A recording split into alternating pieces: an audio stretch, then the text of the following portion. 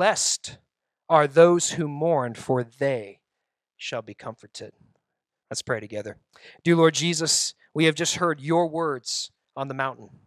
Lord, your words to a group of people who knew no antibiotics, hospitals, surgeons, anesthesia, Lord, or any modern marvel. Lord, they suffered greatly. There was death, and death abounded near them. And for you to say to them that their mourning was blessed, Lord, that message is powerful, and it's still powerful today because your word is living as you are living. You're still powerful today, even in our mourning. And Lord, it is you bring comfort. Let us understand that mourning is not the end. It is not the end of the race we're running. It's not the end game. It's not the end goal. It is merely, Lord, an aspect of this life that one day you are going to take away. We thank you, Lord. In your name we pray. Amen. Amen. Mourning is a part of our lives. The reason we mourn is because we love. We deal with grief because of the love that we had for that person that we lost. Have you ever heard the saying, you shouldn't cry over spilled milk? And the reason you shouldn't cry over it is because it's easy to go find some more milk. It might be a little more expensive nowadays, but it's easy to go get more milk. But to lose someone you love, a relative, a spouse, even a child, a sibling, you can't get that person back, and that's why we mourn. We mourn because we've lost something. There is now a hole, a void that feels in our very soul that we feel nothing can fix. But Jesus comes with a new message. And he says, not only are you supposed to mourn, you are supposed to be blessed in your mourning. Right? And this is the opposite of what we want in our world today. We want no pain, no suffering, no issues at all. We want everything to be perfect. And if it's not perfect, we begin to lose our minds. But Jesus comes and says, it's never going to be perfect. You're always going to struggle with hurt and death. You're always going to be faced with evil. And you have your own temptations inside of you causing you to do evil. There will be plenty of reasons to mourn. And mourn even over your own sin. It is a good thing for the Christian believer to be upset about their sin before God. Do you see, students? Do you see, adults, that it is bad to stand before God and just go, I'm good. I don't care about the holiness or the judgment or the righteousness. I'm good. This is the person in great error. This is the person who's rushing off a cliff into the pit of the lake of fire. It is good to be on your face mourning before God over your sin. That's why Jesus says you will be blessed when you truly mourn. When you love the one you have wronged and you are truly repentant over that wrong and seeking true forgiveness. Not sorry that you got caught, but sorry that you have done it. And you wish to make amends. You wish to turn from that behavior and instead act in a new way. This is godly mourning. This is godly repentance. If you would, turn to the Old Testament, to the prophet Joel. The prophet Joel, a short little prophet in the Minor Prophets. I'm going to give you a few minutes to find him. If you need to use the directory at the front of your Bible, that's fine. Don't feel bad. The pages stick together. He's a short little prophet in there. Not short this way, just short in length. Joel chapter 2, verse 12. Joel chapter 2, verse 12. And as you find your way there, we're going to see that God wants mourning. And that's the opposite of the message that is preached in a lot of our churches, especially in North America. God wants you to be happy and blessed and physically rich and wealthy all the time. And this is false. This is a false Christianity. It's a false gospel from a false God who doesn't even exist and cannot save you. This God can save you because he's real. Joel chapter 2, verse 12. Did we find Joel? All right. Yet even now, so God is declaring through the prophet that he is going to bring judgment to Israel. He is going to smash Israel. He's going to take away armies. He's going to take away crops. He's going to bring famine. He's going to judge them. Yet, this is how our God works. Yet, even now, even despite all that Israel had done and all the sin they'd committed and all the wrong that they had done, even now, declares the Lord, return to me with all your heart. Come back. Repent. Stop the wickedness and start the righteousness. God declares to Israel, come back to me. But how? There's a requirements here. You don't just get to come skipping back as if nothing happened. With fasting, with weeping, and with mourning. Okay? Have you ever heard of fasting? You know what fasting is? Refraining from eating for a period of time. I don't believe, let me say this very carefully, I don't believe in scheduled spiritual fasting. And here's what I mean by that. I don't believe that you are the arbiter of the Spirit's work on you, and you'll say, all right, May 21st, I'm going to fast, and God's going to bring me closer to Him. Right? That's how you schedule a dental appointment, right? That's not how the Holy Spirit sanctifies you. God is going to move in His time, in His will, and in His plan. We respond to God's timing with fasting. We don't schedule it. I believe the same thing about revival. God brings revival, right? He brings revival. You can't schedule revival. What you can schedule is worship, which you should do all the time. Turn to me with fasting, so it is now time, declares the Lord. You've turned from me, come back, and do not eat until we get things settled, right? How many of you got in trouble with mom and dad, right? Right before dinner, right? Or spouses, you annoyed your spouse right before dinner, right? And everybody's just kind of sitting there, and you're like, you need to pray and eat because it's 6:02 and it's time to eat, but somebody's annoyed at somebody, right? This is my perspective. So my mom's famous for telling stories about me. Let me tell a story about her, okay?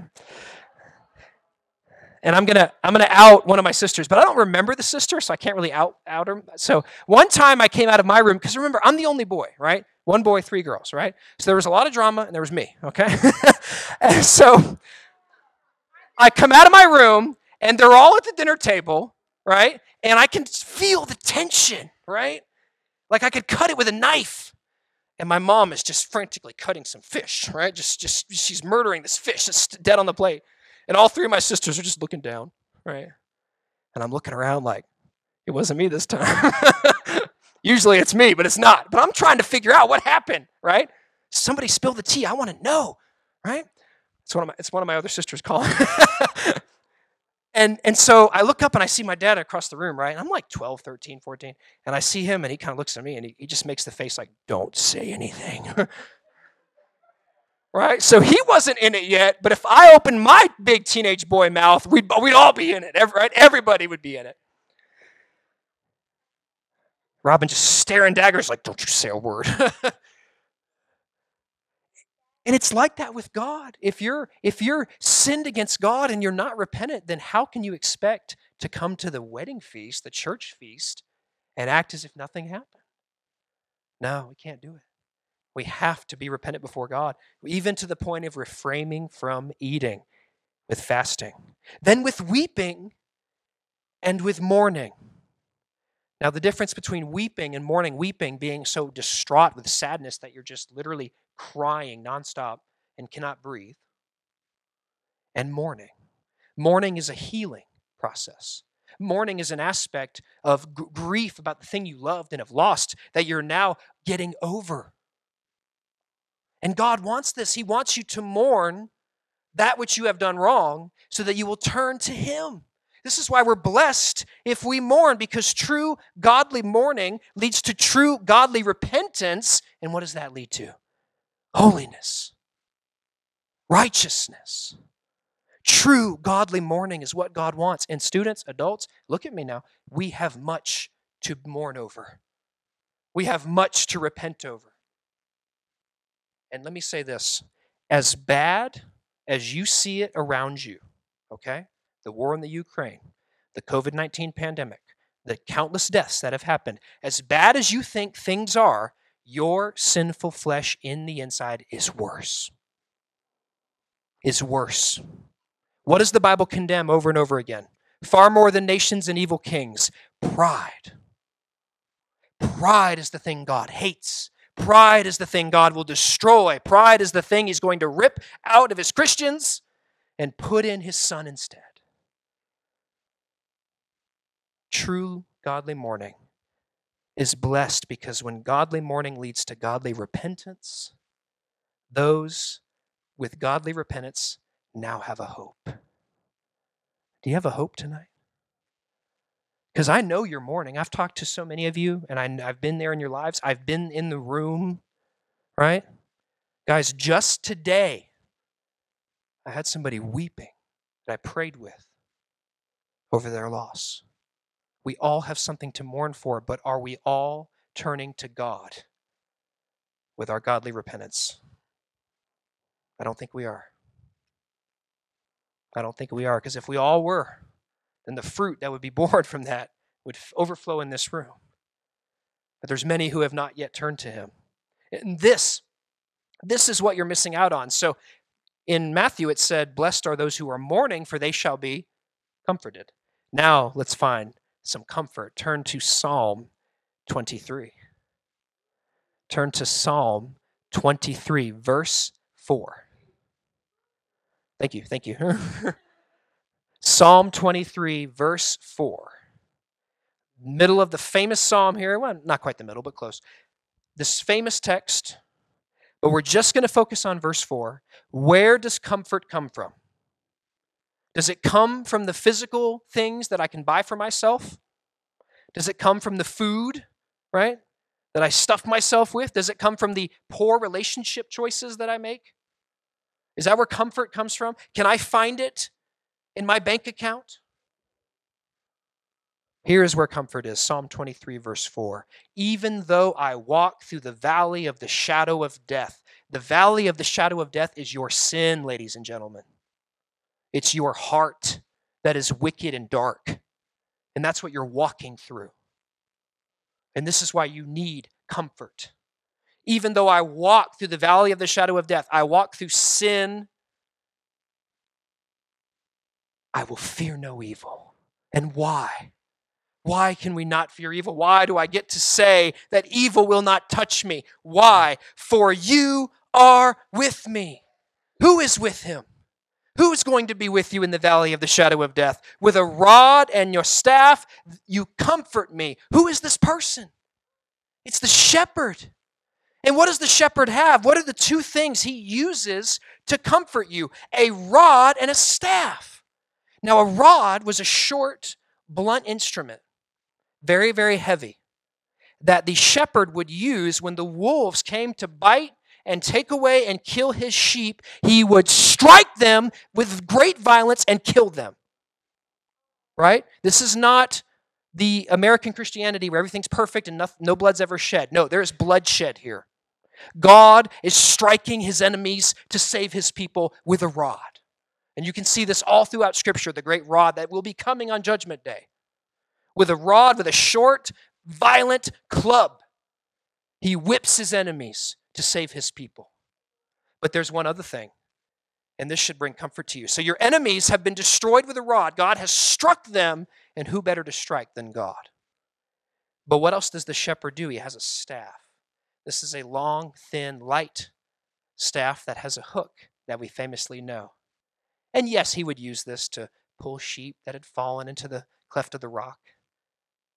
But more importantly, the staff was used to guide the sheep because they would go off the path and go off into the woods and get stuck in the thorns and thickets and cry out in pain. And he would use the staff to guide them to the water that was pure. The rod strikes your enemies, and the staff guides you to that which you need.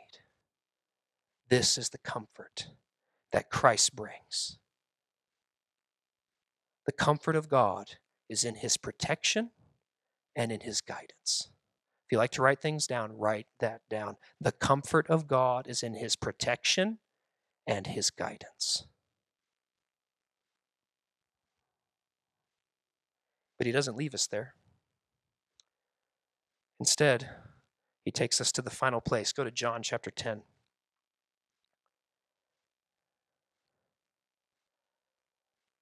Some follow evil shepherds. They're led astray by the temptations of the world and their own heart, and they follow evil shepherds who instead use the rod on their own sheep and strike and hurt them. And they keep going back to this evil shepherd because he offers something they think they want. We know this today as an abusive relationship, but it's simply the following of evil. In John 10, verse 11, we see why Christ is the good shepherd. Look what he declares about himself. John 10, verse 11. I am the good shepherd. This is one of the ego eimi statements, referencing back in Exodus when God answered out of the burning bush to Moses, I am. Jesus also declares, I am God. And he is God, depicted here as the good shepherd. He's the shepherd that's never going to strike you and break you. Instead, he's going to use the staff to guide you. Now, that can hurt sometimes. We call this sanctification. That hook could be a little pointy. And when he reaches down and lifts you up broken from where you have fallen, it may hurt a little bit. But he's lifting you up out of the world to put you back on the highway of holiness. I am the good shepherd. Why is he a good shepherd? Look what the good shepherd does that makes him good. I lay down my life for the sheep. I die so that they live. The world would have it the other way. The sheep die so the shepherds live. The lower classes of people, the poor ones and the sick ones, they die off so the rich ones can continue to live in luxury. That's the world. But that's not Christ. Christ instead says, I die so that they live. I sacrifice myself so my people will be saved. Students, ladies and gentlemen, which shepherd are you following? Are you following the good one, or are you following the evil one of the world? Jesus is the good shepherd because he is God. For only goodness comes from God. He will do no evil to his people. He will always do good for them, up to and including eternity. So today, turn. Turn in your mourning. Turn in your godly repentance. Turn from the evil shepherd you have been following and turn to the good shepherd who will strike the enemies trying to destroy you with a rod and will guide you with his staff. But I have a challenge for you. There's many in this room right now I know who are following the Good Shepherd because I have served with them and had the privilege to learn and grow with them and seen them following the Good Shepherd. The Good Shepherd does not offer you worldly riches. Instead, he offers you the opposite. Sell all that you have and come with me and probably die. It's not a very good sales pitch. Wouldn't sell a lot of condos at the beach. But it's the gospel. Come with me. Give up your life. Take up my cross and follow me. Students, this Friday night, when the world is celebrating the beginning of the weekend, we Christians should be celebrating our Lord laying down his life for us. And I'm not saying this to toot my own horn, but the Lord has graciously put me with my small group on Friday night. I'm very excited about. And this is what we're going to be doing Friday night. We're going to be gathered in prayer and talking about the atonement of Christ. And I encourage you to do the same. With family, friends, join with somebody. But remember this Friday, the Good Shepherd lays his life down for you, his people. And he will lose none of you. And all the mistakes and all the sin that you do after that, he's going to forgive because you're his sheep. And he loves you. And God has sent this Good Shepherd a great command. Bring my sheep here to me. Drive them through the evil world. And let no foe truly destroy them. Bring them to my throne. And then we will start eternity. So if you're mourning today, there is but one comfort for you. And that comfort is found in the Lord Jesus Christ. Turn to him and live. Turn to him and find your salvation. Let's pray. Dear Lord, I thank you so much for being my good shepherd. Lord, every moment in my life I can look back and see where your staff guided me away from evil into what was right. And Lord, I'm so thankful for the times when you could have used that rod on me. And moments where you did, you lightly used it, Lord, to correct me and send me toward your salvation. Lord, you truly are the good shepherd. If I could be so bold as to paraphrase your scripture, the best shepherd. And Lord, you're the one we still need right now. So help us turn to you now. Lord, turn away from the evil one, the evil shepherd that leads us to destruction, and to you, the good shepherd who leads us to glory with our Lord. In his name we pray. Amen.